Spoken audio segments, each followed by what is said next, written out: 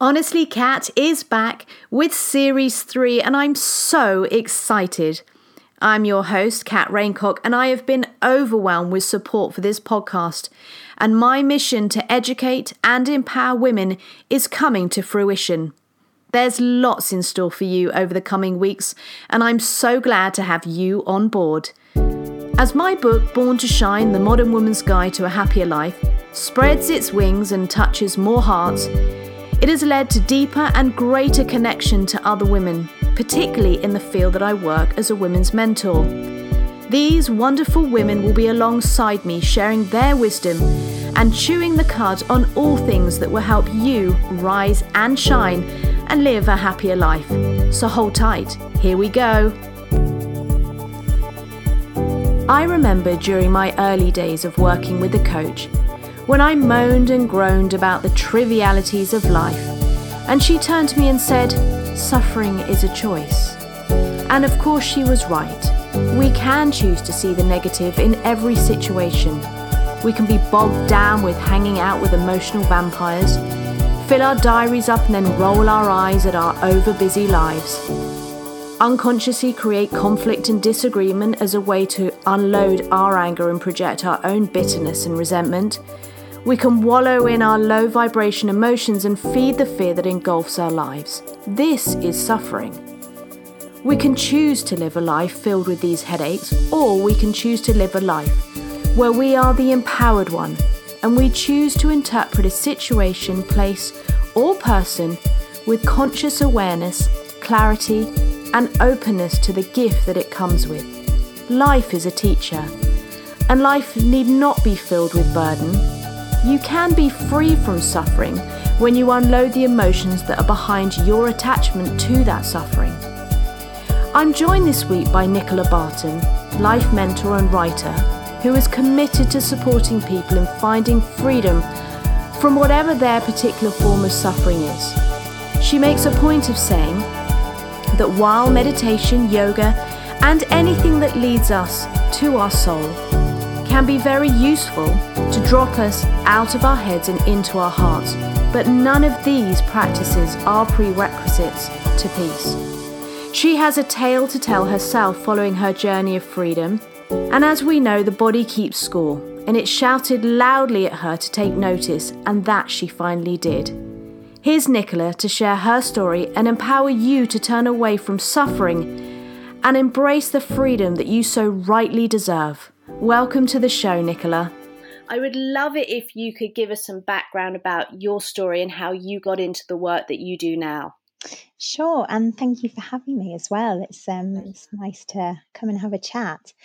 My story of suffering kind of goes quite far back, actually, to when I was about 4 years old. And so I guess that's part of my journey, really. But my first day of school was probably my earliest kind of recollection of suffering, when my dad actually left the family home on the first day that I was starting school. And it was also the same week that I was, my parents were meant to be collecting my adopted sister, Mariana, from Romania, who I'd met. But sadly, she didn't get to come because my dad had kind of chosen to walk away and start a new life. So yeah, that was my earliest memory of suffering. And I think he then kind of dipped in and out of my life for the remainder of my childhood. And I think that kind of led me into a sort of perfectionism. You know, I was always looking to the external as to how I could kind of fix myself, how I could be better than I was now. And that led to me kind of burning out with chronic fatigue syndrome. Which meant that I actually couldn't walk. So I was kind of wheeled around the house in an office chair by my nan. And again, kind of taken to various different appointments to try and heal. And eventually I did heal. I had a year off school. But when I returned to school, you know, I did get better. But then again, my dad dipped in and out of my life, and at 17, he bought me some Slim Fast for my birthday. And then I developed an eating disorder, which I had for about 3 years. And I had sort of cognitive behavioural therapy, lots of different things, and that kind of planted a seed about how the role of thought impacts us in our lives. And again, I kind of recovered, but was still always searching for something. And I ended up working in a really stressful job as a brand manager. And eventually, again, still that perfectionism trait was in there, and I burnt out in that job, and eventually got chronic fatigue syndrome again. So at that point, I sort of realised, actually, there's something. I've got to do something differently. So I set out on a journey, kind of looking to all the variety of different holistic therapies, because I'd always actually wanted to be a holistic therapist, or a complementary therapist, or involved in something along those lines. And so I kind of set out on this mission to train in everything and just explore it all, which I did. And so I trained in different things like aromatherapy, reflexology, Reiki, homeopathy, yoga, meditation, even traveling as far as Bali, to kind of explore these different therapies. And when I was there, I realized that actually, well, in Bali, I thought I'd found my inner peace, and I was quite smug about it until I came home. And then I realized I hadn't found my inner peace at all. And so that got me curious. I was like, well, what's going on? What's going on here? Why am I still, I'm still suffering after all of these different tools and techniques that I've investigated? And what I found was, or what I had a sudden insight about, was when I actually was speaking to somebody. I had a mentor, and they explained how the role of thought works in our life, and how everything that we feel, everything that we experience through life is all coming from our thinking. And I realized the reason that I had felt better in the meditation was actually because I was thinking that I was better. So I'd tapped into my soul, more than anything else. So yeah, that's what's kind of led me to this point today, where I share and help people as a life mentor kind of see something different about how the mind works, and find a lighter experience of suffering, because since then my life's been a lot easier. So And when you talk about suffering, obviously there were the key incidents that took place in your early childhood, and one might call them the wounds or trauma, and I talk about trauma in my book, and we immediately go to the thought that it's something really extreme in order to create trauma, and actually that isn't the case. No. When you talk about suffering, do you see a pattern of, because those early incidents created, a pain inside you, and sadness and hurt and abandonment, and all an array of different things happening to you emotionally and then physically, does one become addicted to suffering and those feelings? So when life starts to look good, you're almost not used to it, because you're used to the early imprint of suffering and trauma and pain and sadness. So the mind goes back to that feeling because it's familiar. Yeah, I think we're kind of conditioned into our experience of suffering, if that makes sense. I don't know whether you understand what I mean by that, but I think we can only ever, what I came to see as I kind of explored more about this mind stuff, was that we can only ever really experience our suffering through our thinking. Now that doesn't mean that we don't experience our suffering, or that we shouldn't, or that we should fix or change our thinking in order to be more positive. That's not what I'm saying, and I think that's a common misunderstanding of the message that I'm trying to spread. If we're addicted to it, then I guess it's only through our habitual thinking about it, if that answers that question. Because we can only kind of experience it through our thinking about it. So the only moment that we have really ever in life is now. So when we're thinking about our suffering, it's only because we're thinking about the suffering that has occurred to us already. Whereas if we're maybe anxious and suffering in that way, then we're thinking about predicting the future. So it's all created by our thinking. Not that that means that there's anything wrong with any of that, because that's just our experience. We're human. And I think we also forget in our humanness that suffering is normal. Like you say, it doesn't have to be these big global disasters for us to suffer. It's not something that has to be seen as those big heavy things. It can be the day-to-day suffering that we have as well, whether that's kind of anxious thinking or feeling low or whatever it might be. I recently went to an Eckhart Tolle an evening with him, and Wonderful. he talks a lot about this, how it's this attachment to the narrative and this internal dialogue that does the damage.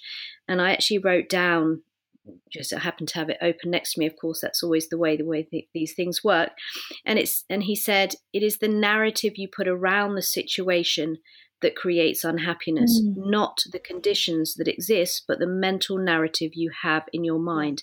And it's actually about like you say, the thought patterns. It's actually about detaching, and not in an unemotional sense, but observing them with curiosity and going, oh, that's interesting.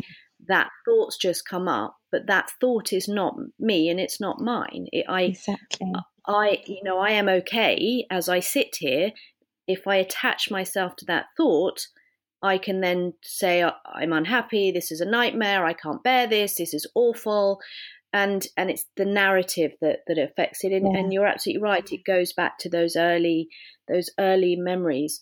You said when you were 4 years old, it was the moment your dad left. And I wondered if you would share the effects of of your father's abandonment of you, how that's affected you, and also the marriage split. Because I think sometimes we normalize these things and go, oh yeah, well, my dad left when I was young and I'm fine, it hasn't really affected me. And actually most of my work is me re-educating my clients, and they've shut down emotionally, they've closed down their heart because they don't want to admit that hurt them so much, but actually consequently it has impacted their life so much. How would you say the father wound has affected you? Yeah, I would say for most of my life, I suffered with the impact of my dad leaving, and it kind of,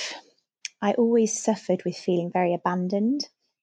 But it was interesting actually, because I had constantly experienced that kind of sense of not being enough, and the insights about love that I have had since, and about how I am whole, are really interesting, because I used to, for example, sit and do a lot of affirmations because I would suffer with feeling sort of not good enough, and I would say, I am enough, and I'd sit in front of the mirror, and so one of the interesting things about, although we say about the role of thought, one of the things that people often hear in my message is that we need to change our thoughts.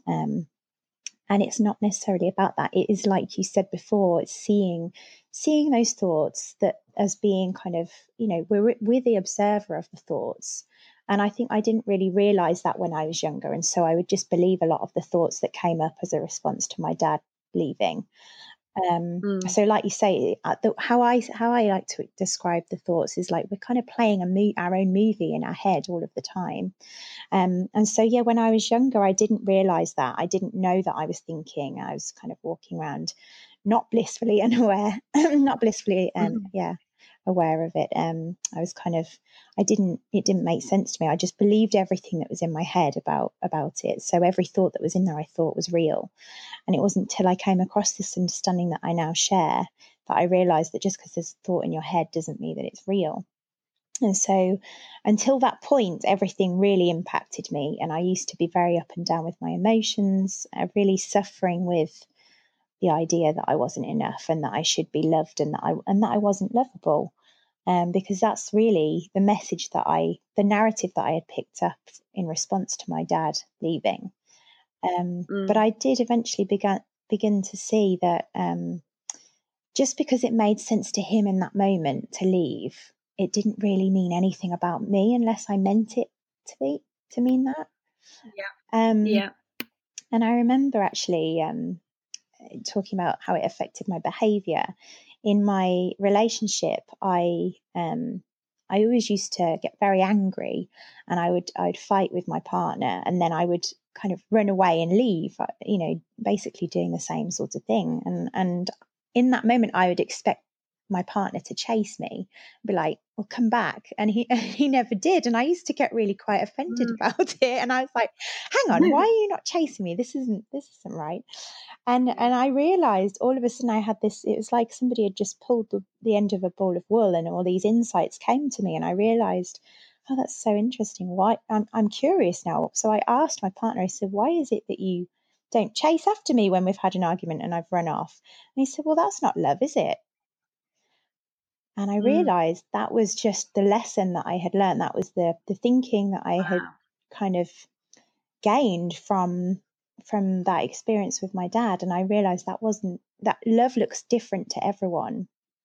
And in that moment, I also realized love looked different to my dad, even. It just because he left, it wasn't necessarily anything to do with me, but I had taken it to mean that for all of my life. And what I had missed was, if I had just seen that, our true nature is love. We're all lovable. That's who we are underneath. That's not something we can actually argue with. That's just a fact. It's just, we can't see it because we're so in our thinking all of the time that we just don't remember who we really are. You talk about the eating disorder that you developed, and it's actually something I've never talked about on here. How now that the work that you've done with a therapist, what have you learned from how you used the eating disorder? What were you trying to say with that? Like what was, is it purely, I know that I don't work with women as such with eating disorders. It's not a speciality of mine, but what I do know from it is that it's linked to control. But what did you learn about that, so that other women who are listening to this can understand where an eating disorder may have manifested, what may or may not have been behind it?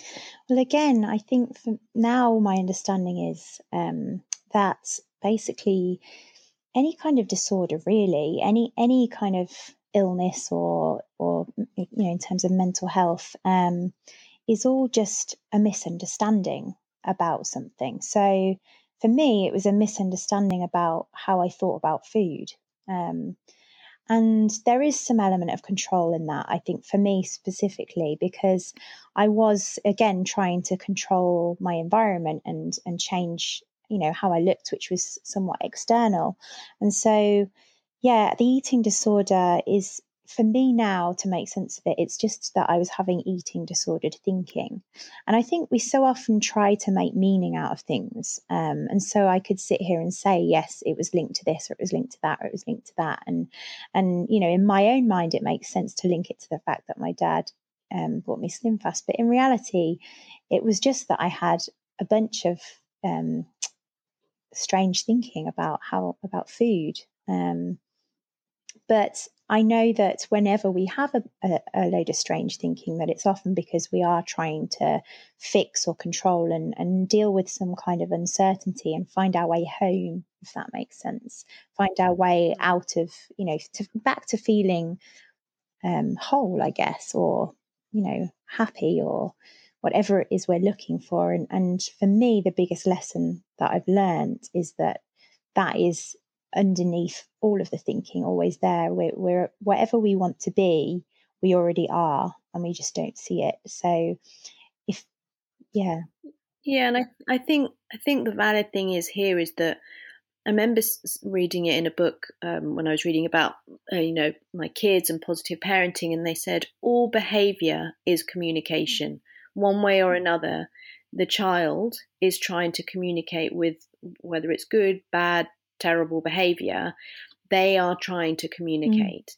And like you say, with the eating disorder, underneath that was, underneath that behavior is something that you're communicating, whether it's a frustration because of the limiting beliefs that you're holding on to, whether it's the anger that you had from your dad leaving, whether it's like the fact that he gave you Slim Fast for your 17th birthday indicates that he had certain views about weight, or along those lines. So, it's, whether it was your communication and frustration at his beliefs, who knows? But behind all behaviour is communication. And you talked about having you had cognitive behavioural therapy. Tell me more about that, and because there's lots of different types of therapies out there, and I always say to the clients I work with and anyone that's thinking about having any kind of therapy is that it's not for the crazy ones. It's not for alcoholics and drug addicts alone. It's for, I see it as if we all had a therapist or a mentor or a coach that makes us accountable for our behaviours. But if you could share a bit more about CBT so that people can learn a bit more about that. Actually, it's interesting because, again, those kind of behavioural things, I guess, I look away from more these days. And I went through a load of different tools and techniques that were kind of aiming to change behaviours, I guess. But the reason I kind of look away from them now is because the understanding about the mind actually, for me, is kind of revolutionary. So what I mean by that is when psychology was originally started, when it was originally kind of investigated, the actual word psychology kind of literally translates to the connection between the mind and soul. And when we look at that, really, all we really need to understand is that, our experience of life is created through the mind, and that underneath that, our soul is already everything that we need to be. And so behaviours, kind of looking at behaviours, took us off on a different route of trying to fix and change. And so for me, what was most helpful is actually seeing that who we are, our soul, our essence is already everything that we need to be. And the only place where there can be kind of not an imbalance, the only place where there's anything that can be perceived as wrong, I guess, is in the mind. I don't know whether that makes sense, but the CBT simply, for me, highlighted that we think, which was crucial because I didn't really realise that. But what is often misinterpreted, I feel, is that we need to change our thinking. Because our thinking is just our thinking, and if it's just thinking, then it can't really mean anything, unless we make it mean something. So even if it's whether it's positive or negative thinking, it's just thought and it means nothing. And is this how you work with women when they come to you? Yeah. How do you approach that? So I work one-to-one with people as a life mentor, and I basically help them to see who we really are underneath all of the thinking, because really I think the best healer is when we kind of rest in connection with who we really are, and by that I mean when we see our true nature. So there's an infinite intelligence behind life that creates everything. So even nature is just driven by an intelligence that we don't have to kind of explain or understand. It's just happening. Life is just happening all of the time for all of us. So a tree grows and every autumn it sheds its leaves, but it doesn't worry about why that's happening. And the only reason that we do really is because we have the capacity to think. You're quite right. We do have this innate intelligence within us, and it's that I remember years ago reading the Wayne Dyer book, The Power of Intention, and just like a flower knows how to grow through the soil towards the sun, and blossom, every spring. We do have this divine intelligence, and but we forget it in this modern world. We forget, and it's that who we are, and actually we know what we're meant to be doing on a very, unconscious level. But we sort of in modern society been sidelined, and got so stuck in the thought, Exactly. so stuck in this And we're narrative. not broken. And We spend so much time thinking that we're broken and we're not. And that's the most important thing for me. And that is how I work with people. It's helping them see that we aren't broken. And, we are basically nature walking around with the power of thought. And that's, yeah. And when we just see our thoughts as just thoughts and know that underneath that, we're always okay, no matter what's going on, because the only experience that we have of not being okay is coming from the thinking, which is made up. Then that's really profound. And it's not to say that we don't suffer, we don't have an experience of suffering, because when we're having our suffering thinking, that is going to happen because we experience our thoughts. So it's about saying, okay, I see you and I love you and you're allowed to be here. Like whatever you're suffering with is allowed to be there, because it can't impact you, but you can still allow the experience of it, because the more we resist something, the more it will stay with us until we've kind of learnt, learnt that it doesn't matter, or learnt that lesson, I guess. And I think a really interesting thing that you said earlier is, there's a tendency we follow social media and positive accounts, that positive quotes, and it's like, be happy. And of course, you want to set your intention to seek happiness and to find that peace within. But it's not about just saying some affirmations and riding above the emotions that come up. It's actually honoring those and seeing those with conscious awareness. And I just think it's really important to mention that it's not about using just some, because that becomes a disconnection from yourself when you're not honoring the feelings that you have come up in your body. Absolutely. And we use these tools of positivity as almost like a sticky plaster. And it's not about that. It's about seeing that we can be with whatever comes up our way. And we just have to rest in a deeper acceptance of it and allow it to be there, because peace is our natural state. And the only reason that we're not experiencing peace in any moment is because there's some thinking going on, which is creating the suffering.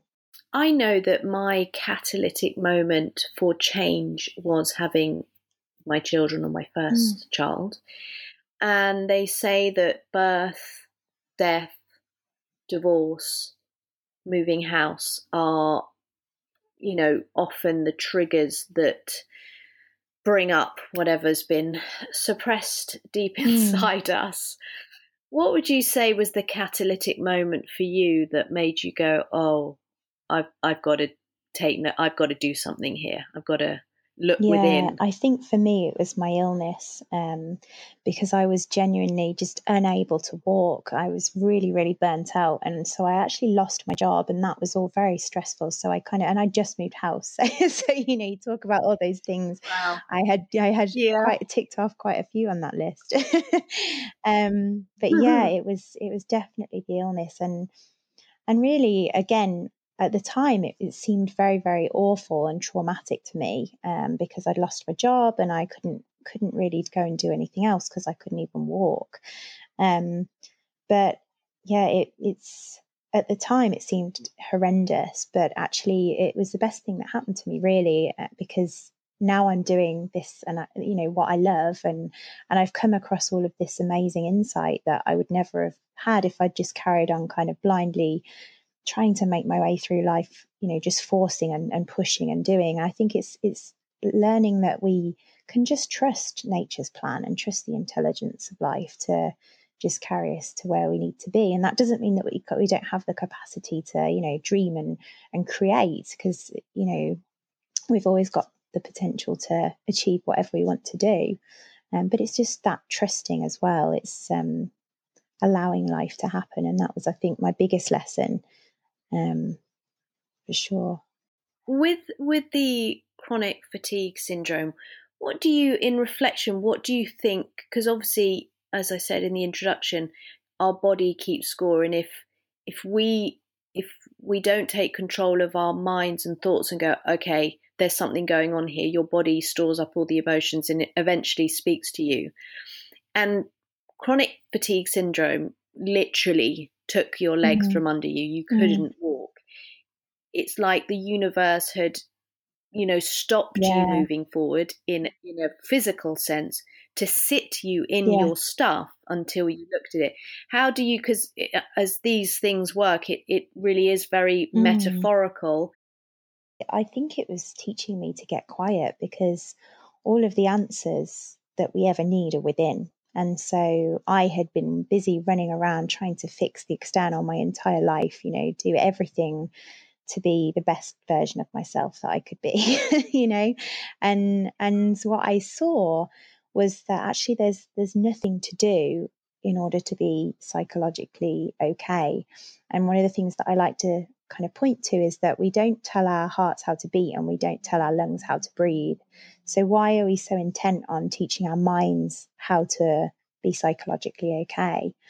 And so really it's just about getting quiet. And I think that was definitely the lesson that my body was teaching me. It was like, no, just be still. And it's okay to be still. And how do you practice that in your day-to-day life now? The stillness, I would say now I don't really do anything to practice it as such, but because of this understanding, my mind has just generally quietened. So I used to be very anxious. I used to have a lot of anxiety. Especially with the illness, because I was kind of stuck in the same four walls all of the time.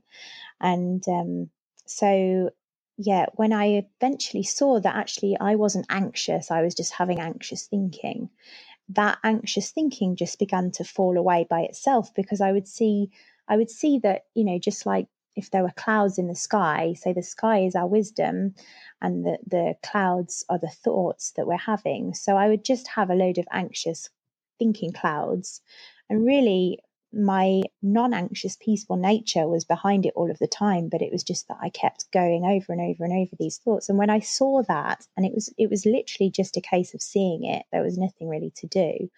When I saw that, they just began to clear by themselves, because what I had been doing basically was adding in a load more self-help things that would just add more and more clouds in. So I would say, right, I've got to meditate, right? At what time am I going to meditate? Okay, I'm going to do it then. And then I would beat myself up if I hadn't quite made the meditation or, I hadn't done yoga on time. And so all of that was just adding more thought clouds in and making me more anxious. So as I began to drop out of that, it all just kind of settled. And now I would say that my general state is of peace. And that is everybody's general state. It's just that we have all these layers of thinking. And I think that's a really important point that you make about that we actually get so obsessed with creating a practice every day, and as soon as we don't do it, we almost go into self-loathe and abuse of going, oh, you didn't do that, oh, you were supposed. And actually I think the greatest thing that I have found since going on my journey was, and I was as you know, I was a perfectionist. I used to list things that I needed to get done that I didn't even really need to do, but I would just fill myself and make myself busy. And now I, rather than creating any kind of list of what I need to do, I'll ask myself at the beginning of the day, what do I actually need to get done here? What is really presenting itself that truthfully needs to get done? Because the rest of it is just noise. And I just live in flow now, and I just allow things to present. Yeah, and it's tapping into your soul, what you really want to happen, or it's like, what do you feel like? I read a brilliant book years ago called The Surrender Experiment. And it was about literally surrendering to life, to just allow that intelligence to work through you. And the gentleman that wrote it, he really struggled with it at first, because he was like, I'm not used to just allowing my life to unfold and allowing that flow to take place, and just literally, when we say, oh, should we just go with the flow? that is how I work now. I just go and if it doesn't work out, obviously wasn't meant to be. And invariably something better always ends up presenting itself anyway, or something that you're like, oh, it was really nice. We ended up here, and actually that felt even nicer. And I just think, like you say, it's being in flow and not punishing yourself for not meditating every day. It's actually, once you do the work, you become more in tune with your soul, your intuition, your gut feelings, and what's presenting itself at that particular time. And I think also we are always in flow. It's just that we kind of put that thinking in front of it, if that makes sense. So where our true state is flow, underneath all of the thinking that it's not. And for me, definitely, I definitely, like you, used to have these lists, but I would have a list of like self-help things that I was going to do, which really is quite amusing. Yeah, I think we've all been there. Nicole, thank you so much for sharing your story. Often the most powerful message comes when someone opens up and shows their vulnerability and leads from the front, and that is you. You have endured some pain in your past, but have come out shining and are now committed to helping others find that same freedom that you now enjoy. Here's to more women like you. Thank you, your beautiful rise, and for sharing your message with many women who I'm sure will eventually be able to breathe in the same clean air as you now breathe, free from suffering, and embracing that freedom that everyone so rightly is, open to and should be enjoying. So thank you so much. I enjoyed it. Don't forget to share my podcast, Honestly Kat, with your friends and family, so that we together can reach more women and help them to rise and shine and live a happier life. Your comments, support and reviews are all so welcome. And don't forget to pick up your copy of Born to Shine, The Modern Woman's Guide to a Happier Life, from all major bookstores. See you on the next episode of Honestly Kat. I'm your host, Kat Raincock, and it's been an absolute pleasure. This is the podcast to sit back, to listen to, and to grow.